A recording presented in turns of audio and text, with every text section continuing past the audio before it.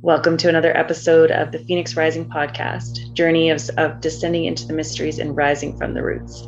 I am your host, Lisa Hillier, priestess and spiritual mentor. I guide women into the mysteries within to rise rooted into their sovereign self. And today we have a special episode, part 2 of Synchronicities and Divine Intervention. And I just love this episode or these episodes so much for when you need that hit of inspiration, of stories of when magic aligned and the goddess wove a web and everything came into fruition in a way that you could not have even planned out yourself. When the divine weaves her web.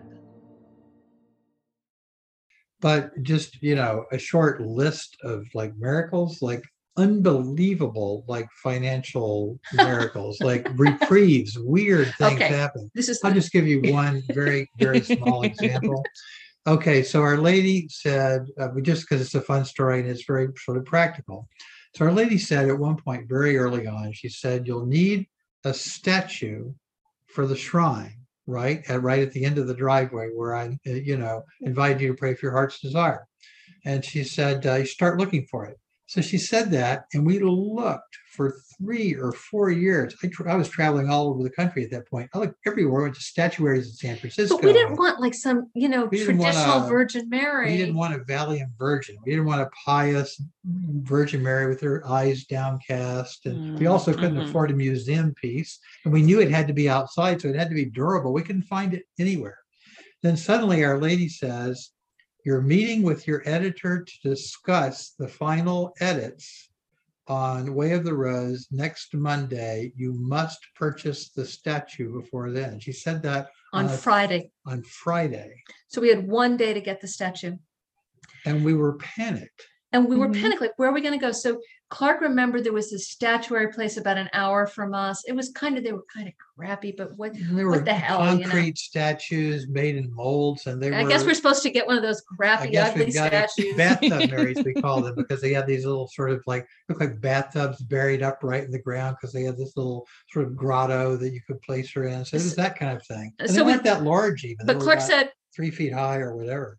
We better call her before we drive all the way down there. So we call on Saturday morning, and the woman answers us and says, oh my God, no, I'm usually open on Saturday, but there's been a family emergency. And I have to close. And I have to close. I won't be open today. Yeah. You could come in next week. We asked her, he says, is there someone else we can call? She said, yeah, there's a guy just north of you. You can call him. We call him. He says, oh yeah, I've got exactly what you're looking for, but there's been a family emergency. We have to close today. Second place. Nowhere to go. So we start driving. There's going to be a flea market. Right. What are we supposed to do? And so we're driving on this road, with all the strip malls and everything, real funky place. And we remember, oh yeah, there's that place that has the ugly lawn statues. Yeah. Really ugly, really heavy marble or granite lawn statues. Marble, like really heavy, big, heavy lawn statues. So we stop there, and they're ugly, they're expensive. Like a merman and and Chinese, big fat Chinese Buddhas and stuff like that. And then we go inside the building. And then we can't find anything, and we walk out, and then we walk behind the building. No, it's the door. We walked to the end, and there was a door. We walked into it. We looked around in the statuary yard. There was nothing. We went inside, and there were a couple of wooden statues of the Virgin Mary. But we couldn't put them outside. They were too expensive. And then we saw this door at the end of this warehouse, and Perdita says, I wonder where that goes. We go and we push it open, and at the back behind the building is the most beautiful statue. And if you go to our website or the Way of the Rose, you can see her. Yeah. She's clearly exactly the size of Our Lady in real life, right? So she's exactly, Clark says that's her real height. And it seems to be a cross of Kuan Yin, Our Lady of Guadalupe. And Our Lady of Lourdes. It's sort of a mashup, cultural mashup. People always said, is that a Buddhist statue? or a Christian statue. What is that? What is that? They have a hard time placing her. She's so beautiful. She's obviously the Virgin Mary, but with a lot of syncretic cultural elements mixed in. So we went in and there was a board girl on her, phone, and we said, "How much is that Mary statue?" She named a price that was 3 times what we had in our account, all of our money. And we said, "Oh, that's too much for us." And she said, "Well, how much would you give?" And we looked at each other. I literally pulled out my phone, looked at our bank app, and I named every cent we had in our bank account. And she said, "Well, I'll ask the owner." I'll ask the owner. And at that moment, our phone rang, and the original woman from the original statuary place said, "Oh, the family emergency cleared up, and I've opened the store if you want to come on down." Oh, and we fell in love with the statue the moment we saw it. So that's it. That's the one we've been looking for all this time. Yeah. It was right here, just 12 miles from our house. And we get in the car and we're feeling depressed about not being able to get her because we've fallen in love with her. Yeah, we're on our way to the other place, and the phone rings, and the girl from the statuary place, she says the owner says he'll take that amount and he'll deliver it for free. He'll deliver it for free. Oh wow! Can't get rid of it. Yeah. So here's the miracle. Now all that's pretty miraculous. So we spent every cent we owned. Every penny. We are not people who have a savings account or credit cards. We have nothing. So Clark and I are going, I wonder how we're going to eat this week. We live on Interesting. air. Yeah, we basically live on air. So we are fairy tale characters. We can't pay our bills. We can't. What are we going to do? Eat, So we drive home. We bought this wonderful statue, but we do not have any penny. We don't have a penny. Yeah. We stop to check our mail, and there is a royalty check for a book I wrote years ago and forgot about. This never earned any money at all for the exact amount we paid for the statue, to the penny. Oh, that's wild.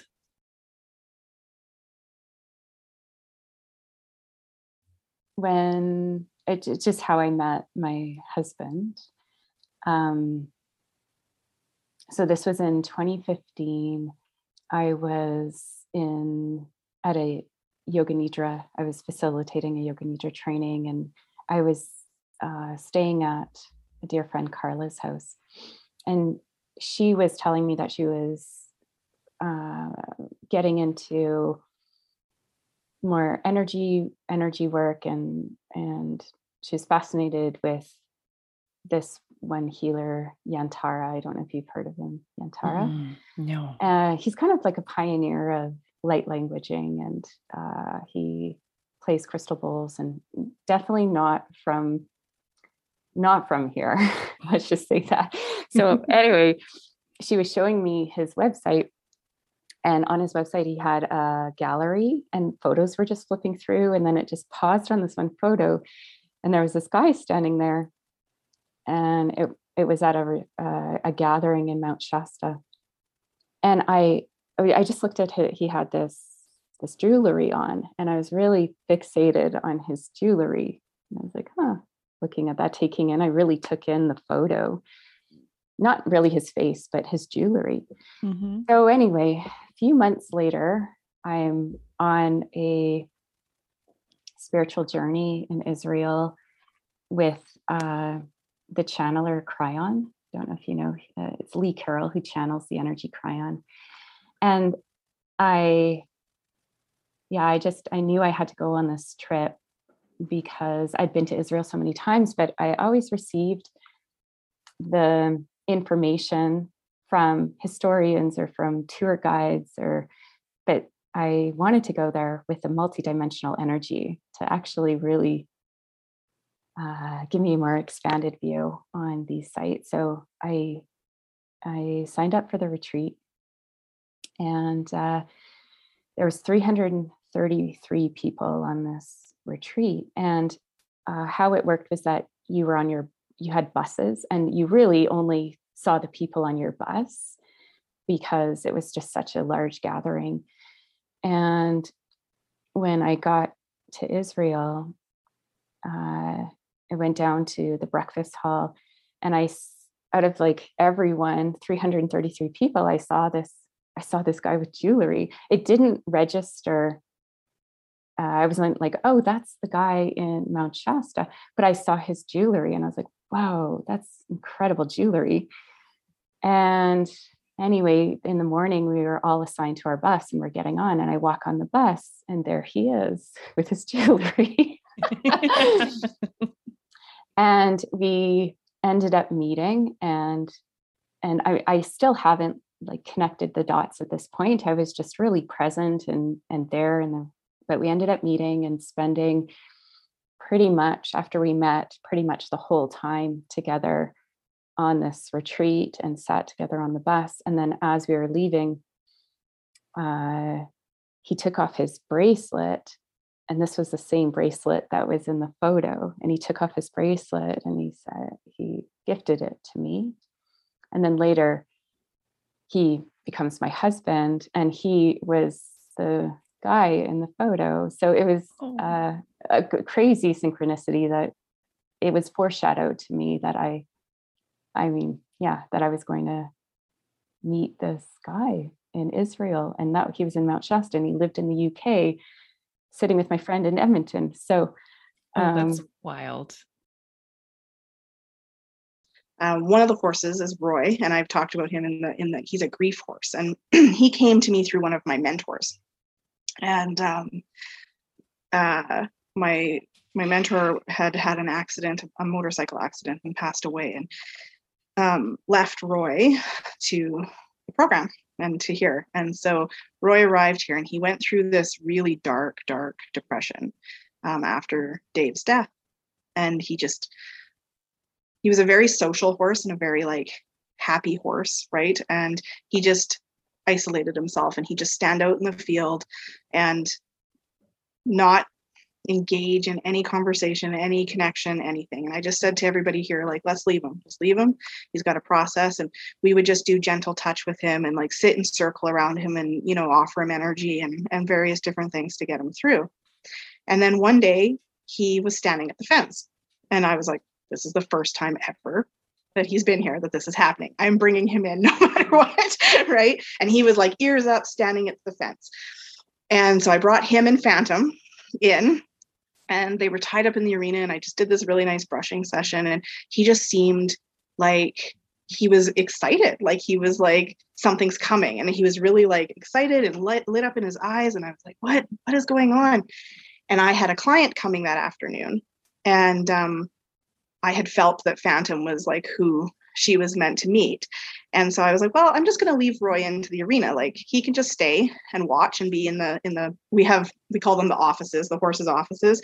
So we have stalls that they can stay in and watch and whatever, for support.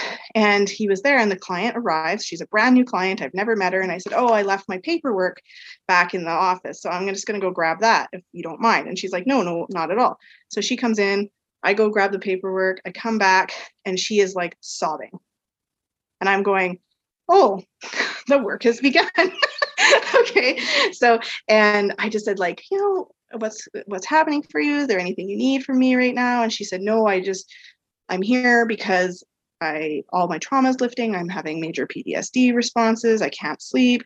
My anxiety is now to the point that full-blown like panic disorder, can't leave her house, is like going to lose her job, all this sort of stuff. And she just like blurs it all out. And the horses are just very still and quiet.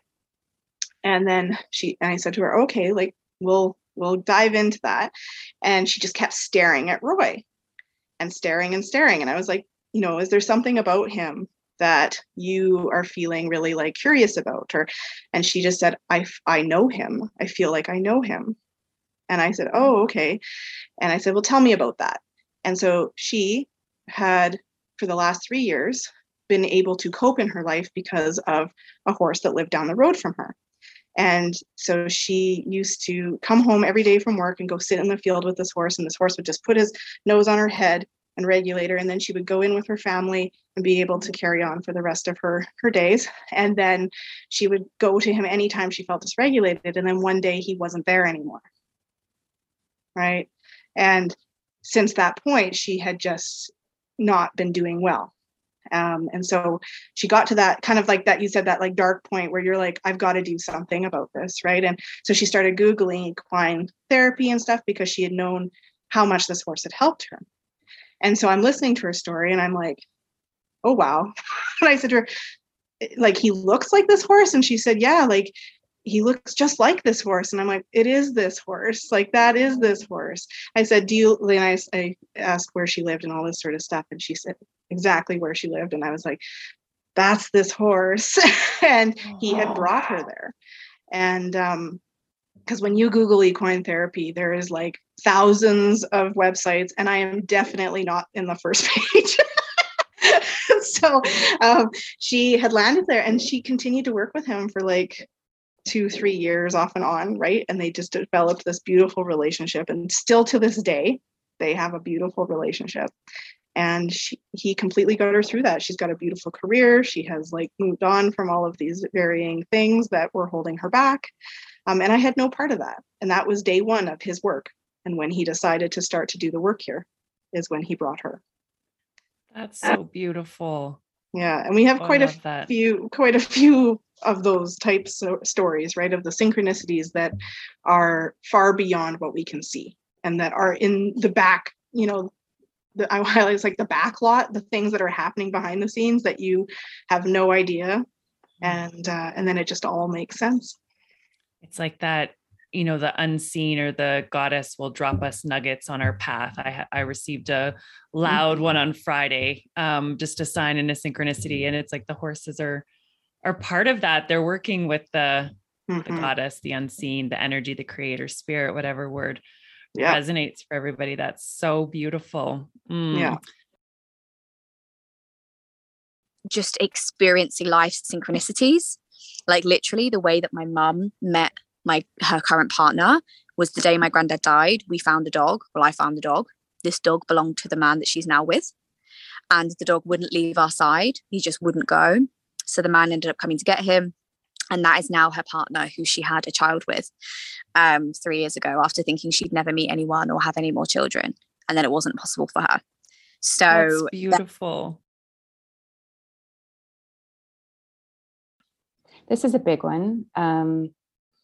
So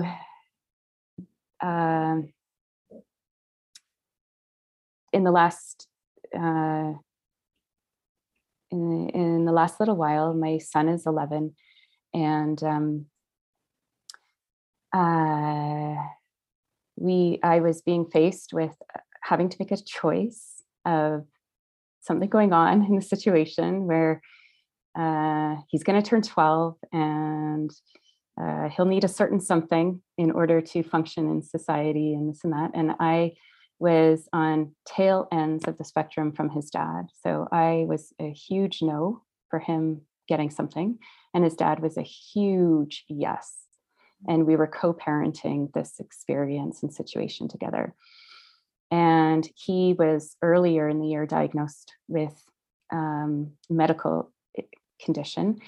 And so his doctor was really kind of encouraging us to get this. So the doctor and his dad were very strong forces pushing this.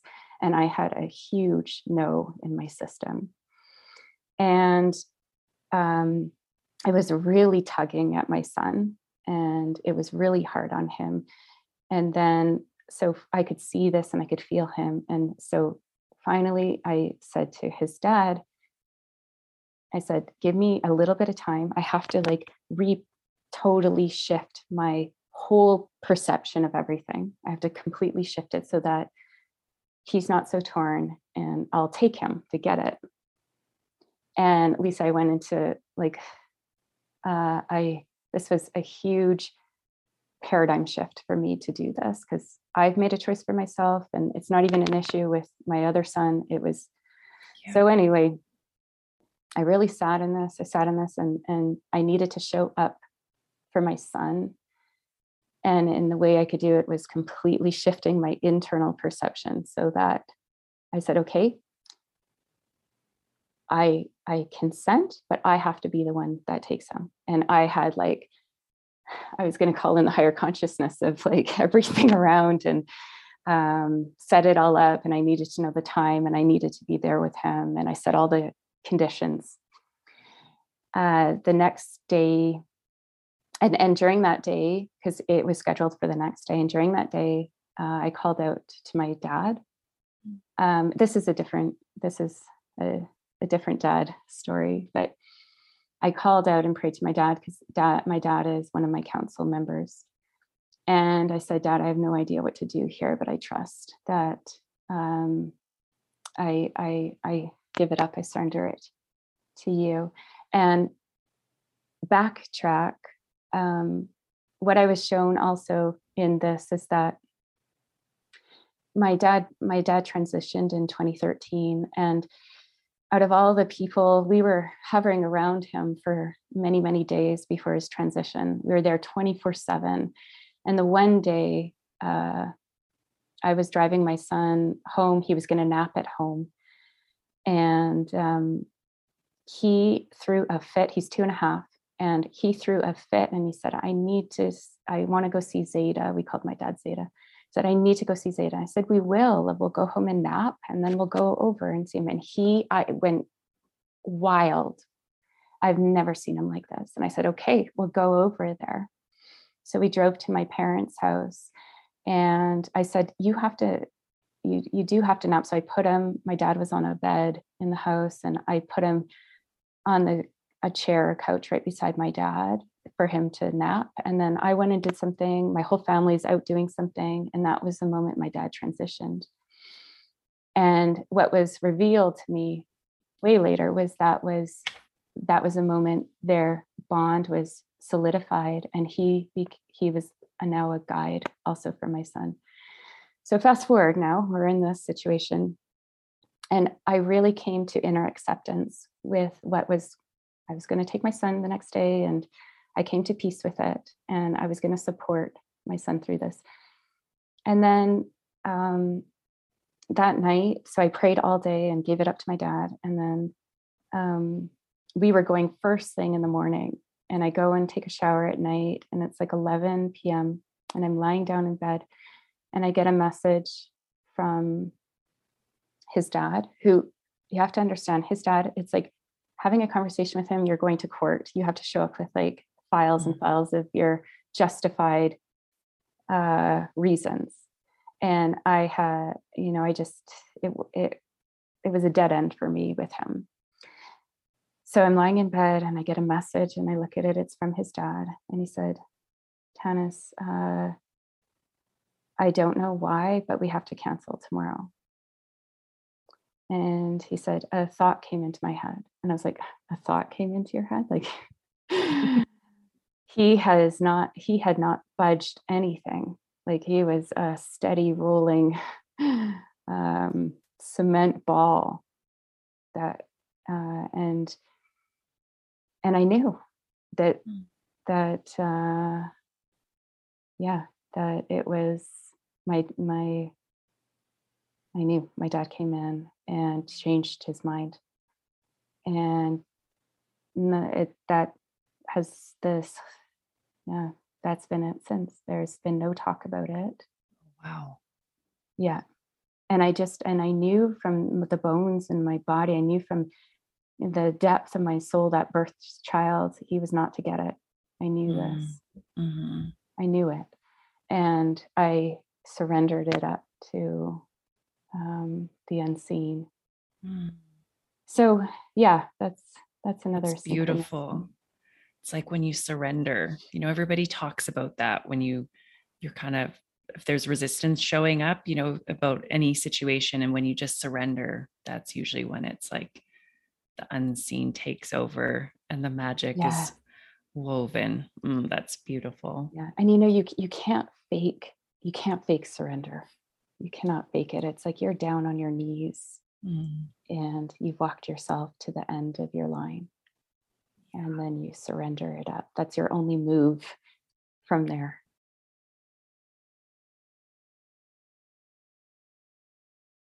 But these synchronicities, have happened throughout my life. But more recently, I met the love of my life last year after being a single parent for like 6 years. And I needed that time to do the work. I mean, I was in the work all of that time, believe me. But the synchronicity with meeting this man was that actually we crossed paths many times through many friends that were really close to me over I think it was a 20-year period.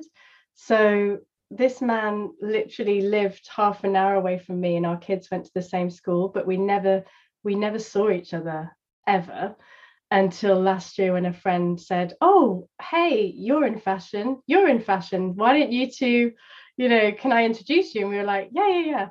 But the day before she introduced me, I saw him and I was like, wow, who's he? And then when we met, we realized over like the first 3 months that we knew so many different people, not just fashion industry people, but other people in common through London connections and different things. And it's almost like the universe was, because we keep saying, like, why didn't we never meet? Like, why were we never, it was destiny, because we were so close at these times, and then we just sort of, like, the universe span us back round and we never met. I walked out that door, he walked out of that door, and we were never to meet until this time. And I feel like it's destiny that we're going to meet the right people in our lives. Like, soul family is just beyond round the corner in a way, even though we may feel so alone. And so, yeah, for me, it was like it renewed my faith that he's always been there. He's been on this journey with me in a way. And I hadn't been alone all those years. It was just the goddess really guiding me that not yet. And he had a lot of work to do, and I had a lot of work to do. We would never, if we'd have met at those times, it probably would never have been the right time. So the beauty of synchronicity and the timing, divine timing. Yeah, for sure. Yeah, I love that story where it's like you were always woven into each other's webs. It just wasn't quite the right time. And so divine timing is like, yeah, now is the moment. Ooh, that's so beautiful. That gave me goosebumps. I love that. Oh. I love that story. That's so beautiful. We have children 2 months and 3 months apart. So we were probably like at hospital visits at the same time and all sorts of things. So yeah, very bizarre, but yeah, it's meant to be. Very interwoven. That's beautiful. Yeah. Do you have any stories of like divine intervention, synchronicity, where it all just the stars aligned and you're like, holy shit, did that really happen? Yes. And I would say the biggest one was probably recently that I mentioned with like the house, in the sense of, like, I lived in London, right? Like, there's so many places to rent in London, but literally the ones I wanted, nothing was coming up. There was nothing available. Just nothing felt right. It wasn't fitting.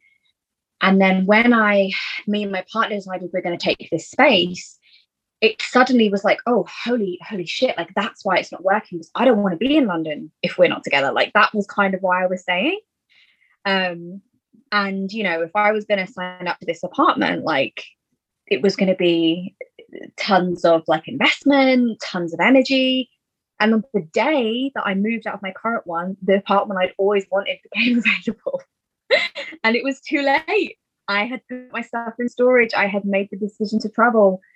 And if it had come available earlier, I would have been stuck in a choice that I didn't really want. And I was getting so frustrated. I was like, why isn't it coming up? This is so annoying. Like, typical, blah, blah, blah, all of those thoughts.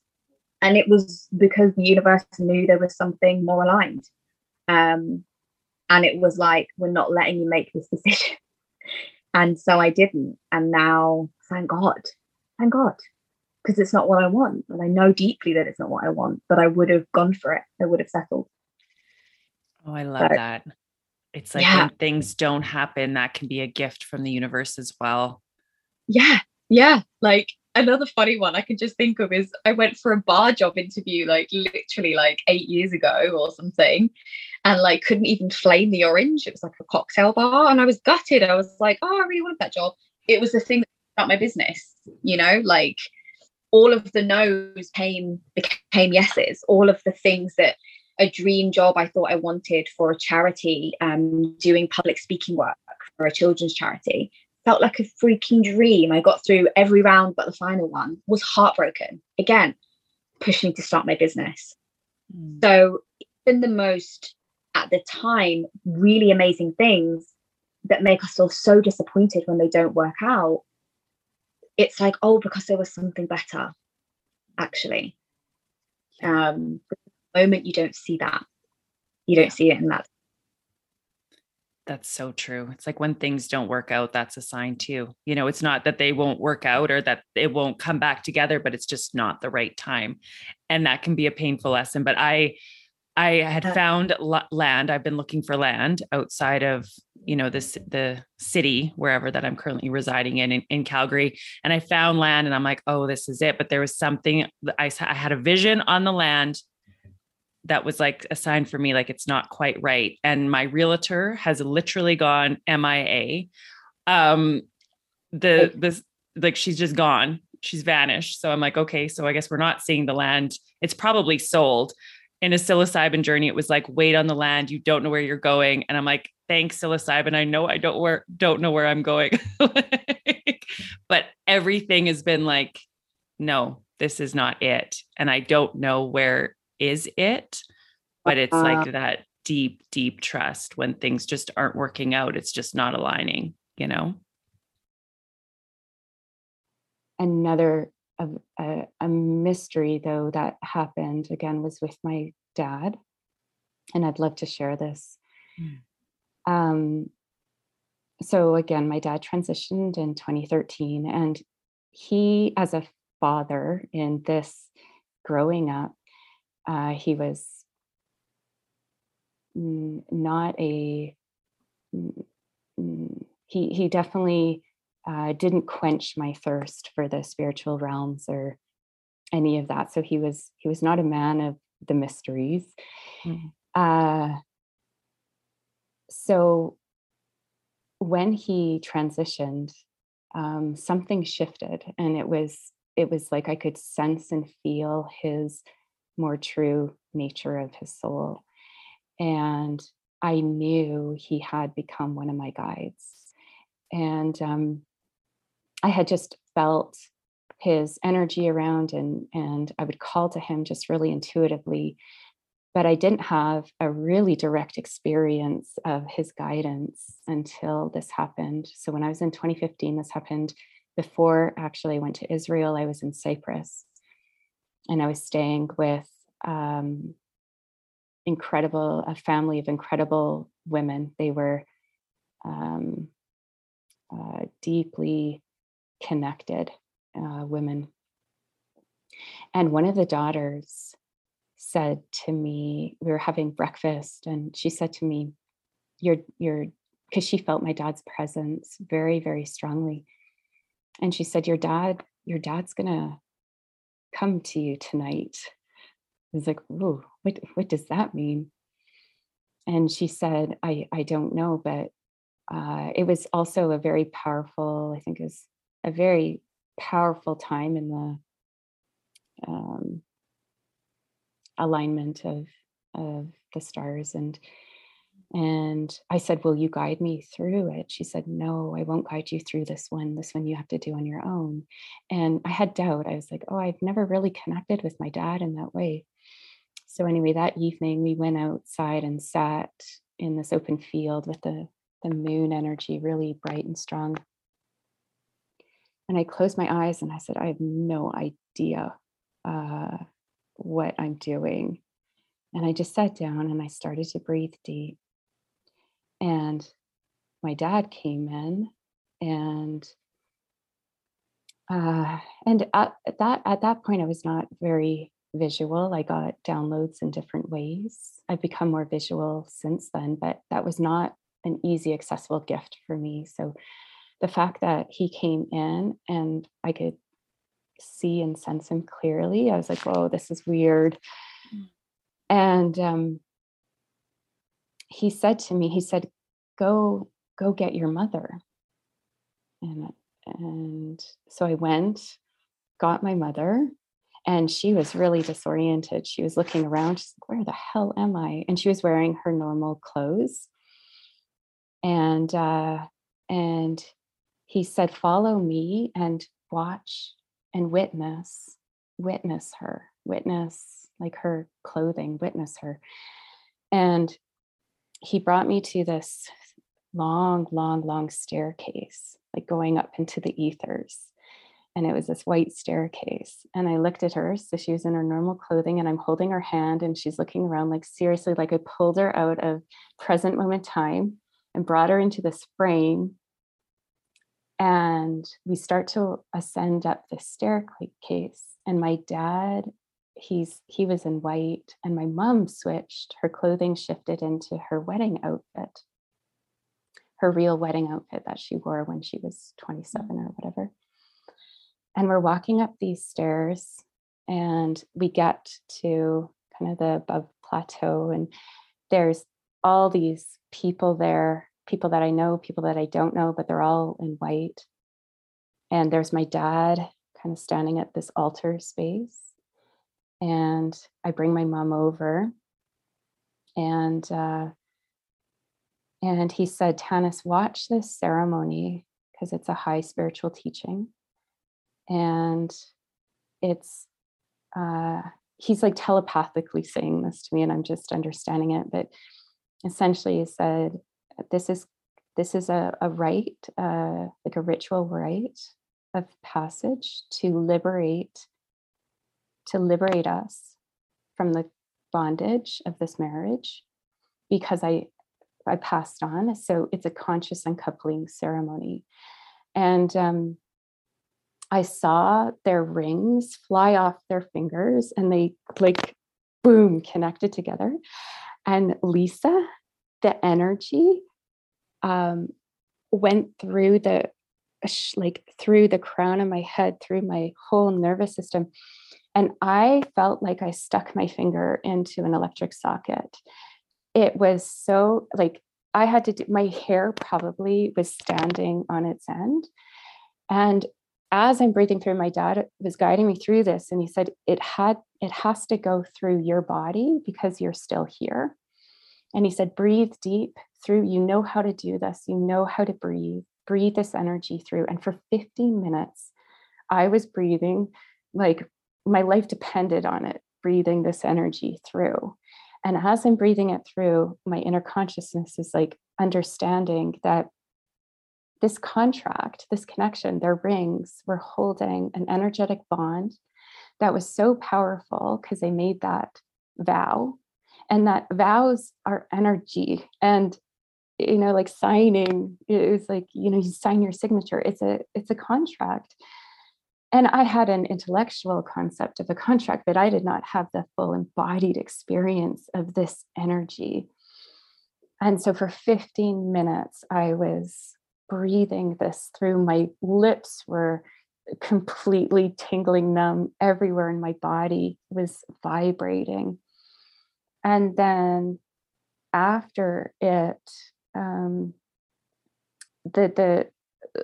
the whole thing, like my dad transmitted this all to me, that when people cross over and they're still contracted and binded, that they'll come back and they'll have to work, you know, they'll still be binded in the next incarnation or whatever carnation. So my dad was liberating his soul and my mom's soul so that they were free. And I was the physical vessel that could transmute this energy. And then what was interesting was I didn't really share this story with my mom because it's not in her reality field. This even, I don't know, it's not totally, but after that, she wasn't really open to doing any healing she's the type of character like you just warrior on and you get through what you need to get through and push through. But after this experience, when I got home, I asked her if she was open to see a healer, and she said yes. And that was a huge shift. And the healer suggested too that she do a ceremony, like a ceremony at the beach, and she told me she did it, and at that moment the kind of clouds parted, the light came in, and something significantly healed in her, that like a resolution came, and that was complete. And so that was a huge mystery that happened, and something that I could have never scripted or come up with. It was just so outside of any thought forms that I had ever thought about before. So, yeah. When Sophia was 3 months old, she had her second surgery, which is a 5-hour surgery, and she was screaming in agony, and I was cradling her. And it was at that point that I was just praying to any energy or deity that would listen to, to heal her, to stop her pain. And that was the first time I ever experienced healing energy. And I got this massive surge of healing energy come through my hands. And she went from screaming to silent in a second. And that was the point where I had this incredible out-of-body experience. And our souls were taken to this place that I was told was Sirius, but I didn't consciously know there was even a star called Sirius. And then these light beings appeared, and they had these scarab beetles, and they opened them, and they were filled with honey, and they poured them into our mouths, and I could just see all this golden healing liquid flowing throughout our bodies. And then the next moment I was back in my body in intensive care, and my daughter was asleep in my arms. And it wasn't until I got back home from intensive care that I began to pull all my books off my shelves, and I began to weave all of this together and realized that I had had an out-of-body experience and had been taken to Sirius. And that was my initiation into working with Sirius. And I believe that I and my children are from Sirius, that we are Syrian souls, and that our mission is to come to Earth at this time and to work with the energies of Sirius and to hold this sacred gateway, this portal to Sirius.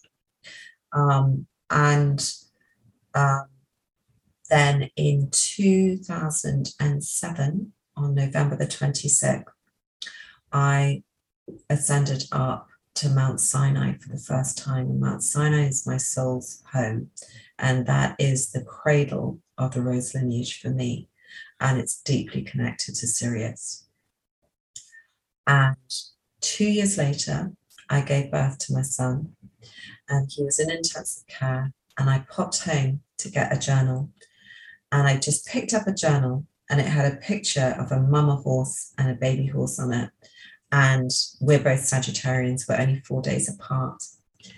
And I took it back to intensive care, and I opened it to start journaling. And there was only one entry, and it was my entry after I had been up Mount Sinai.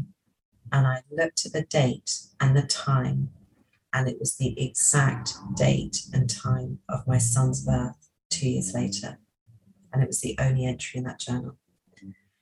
And that's when I began to really realize the significance of our whole journey as a family with Sirius, but then also specifically my son, because he is a very, very ancient Syrian soul who has come in through a very disabled body, who I have witnessed have the most incredible effect on anyone who comes into contact with him.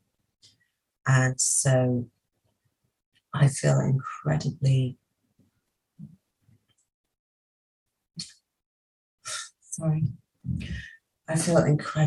honored that his soul chose me to be his mother. And I know that he's here to do such deep work, and especially working with Sirius. So I think when you open and become aware of the synchronicities that are playing out in your life and between the people you love, you can start to see the pattern that as souls you contracted to play out together.